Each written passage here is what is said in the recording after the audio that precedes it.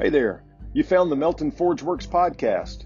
My name is Derek Melton. I'm a part-time bladesmith and blacksmith, and I've started this podcast in order to take you along with me as I go through the day-to-day business of running a small blacksmith shop. I'll talk about tool reviews, methods, and hopefully talk to other smiths along the way. Thanks for listening. So, I've been listening to several metalworking podcasts over the last few years, and one of them recently that really caught my eye was the Cole Ironworks podcast, where he was talking about some of the issues that they had been facing when they were starting a business, and some of the things that they found with their process improvement and whatnot. And I really enjoyed hearing that, and I enjoyed the off-the-cuff nature of the podcast, the fact that he was recording in his car while he's going down the road, and it's when he has time to get it done. And so I just thought that I would do the same thing. I've been thinking about doing a podcast for quite a while now, and I just decided today that I would just quit beating around the bush and just start putting content out. So I'm going to start doing the same thing. I'm going to take these recordings while I'm driving around. And so what I think I'm going to do is just talk about what I'm doing in the shop for that particular day or week. And so I'll just get right to it. Today, I am trying to rearrange some things in the shop to get ready for another power hammer. At the moment, I have a ST Anyang 33-pound power hammer.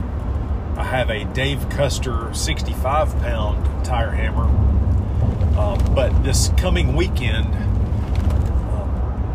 the weekend of March 28th, 2020, I'm going to be participating in a tire hammer build class down in Louisiana at Chapapila Crafts Center, which is run by John Perilou. And I'll be working with some other smiths to build 28 tire hammers in 3 days. So I'm really looking forward to that. It's going to be a lot of fun. Curtis Herman is the guy that's actually making all the parts for the tire hammers. Of course, Clay Spencer will be there. He's kind of the guy that we all know as the quote-unquote father of the modern tire hammer plans. And it's just going to be a lot of fun to work with those guys and to put tire hammers together, learn about them, learn a little bit about how to run them and maintain them and all that. So I'll do another episode specifically around that build. I think that'll be something that's fun to listen to. But so, yeah, today I'm in the shop trying to get things moved around, and specifically I've just had to run into town to get a new battery for my lawnmower because I was trying to move my mower out of the way so I could move some of the equipment around in my shop, and my mower battery was dead. So I had to make a quick trip into town to get a new battery or try to get my battery charged. So now I'm on the way back home. I'm going to get the lawnmower cranked up so I can move it out of the way, and then I've got a 2-ton gantry or shop crane that I'm going to use to pick up a few anvils and things and slide them to other parts of the shop so that I can make room for one more power hammer. So that's kind of what I've been doing today. Oh, and I just came across a bunch of chain. If you follow me on Instagram or Facebook, you probably saw some pictures of some huge anchor chain that I came across, and I was really hoping that it would be wrought iron, but it turned out after a spark test it sparks just like mild steel. And so I was using that little shop crane today to pick that chain up and maneuver it around in the shop so I could put one of those links under my big Wilton bandsaw and cut into it. I'd really like to forge it down and do a test heat treat on a piece just to see if it has enough carbon content to be useful for tool making. More than likely, I think it'll wind up being some kind of mild steel. which will still be useful for making axes or hammer bodies with forge welded bits and faces. So not a total loss with that.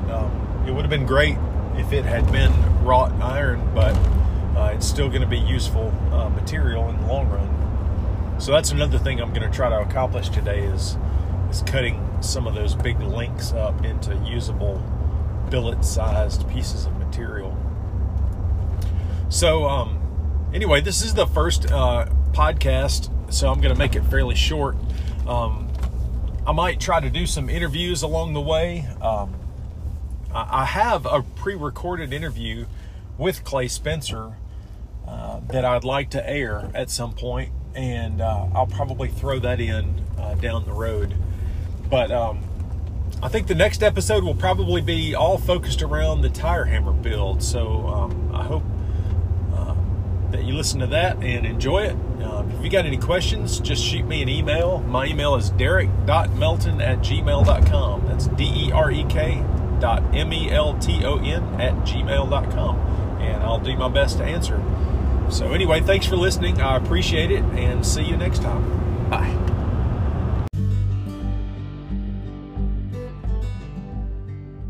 Well, thanks for listening to the first episode of the Melton Forge Works podcast. I know the audio wasn't that great, but that's not what I'm here to do. I'm not here to make some great audio production. I'm here just to take you along with me, and I'm going to use my phone to do a lot of those recordings, so the audio will probably be the same, but hopefully you'll find the content useful. Stay tuned to the next episode where I'm going to talk about the upcoming tire hammer build. Thanks. Bye.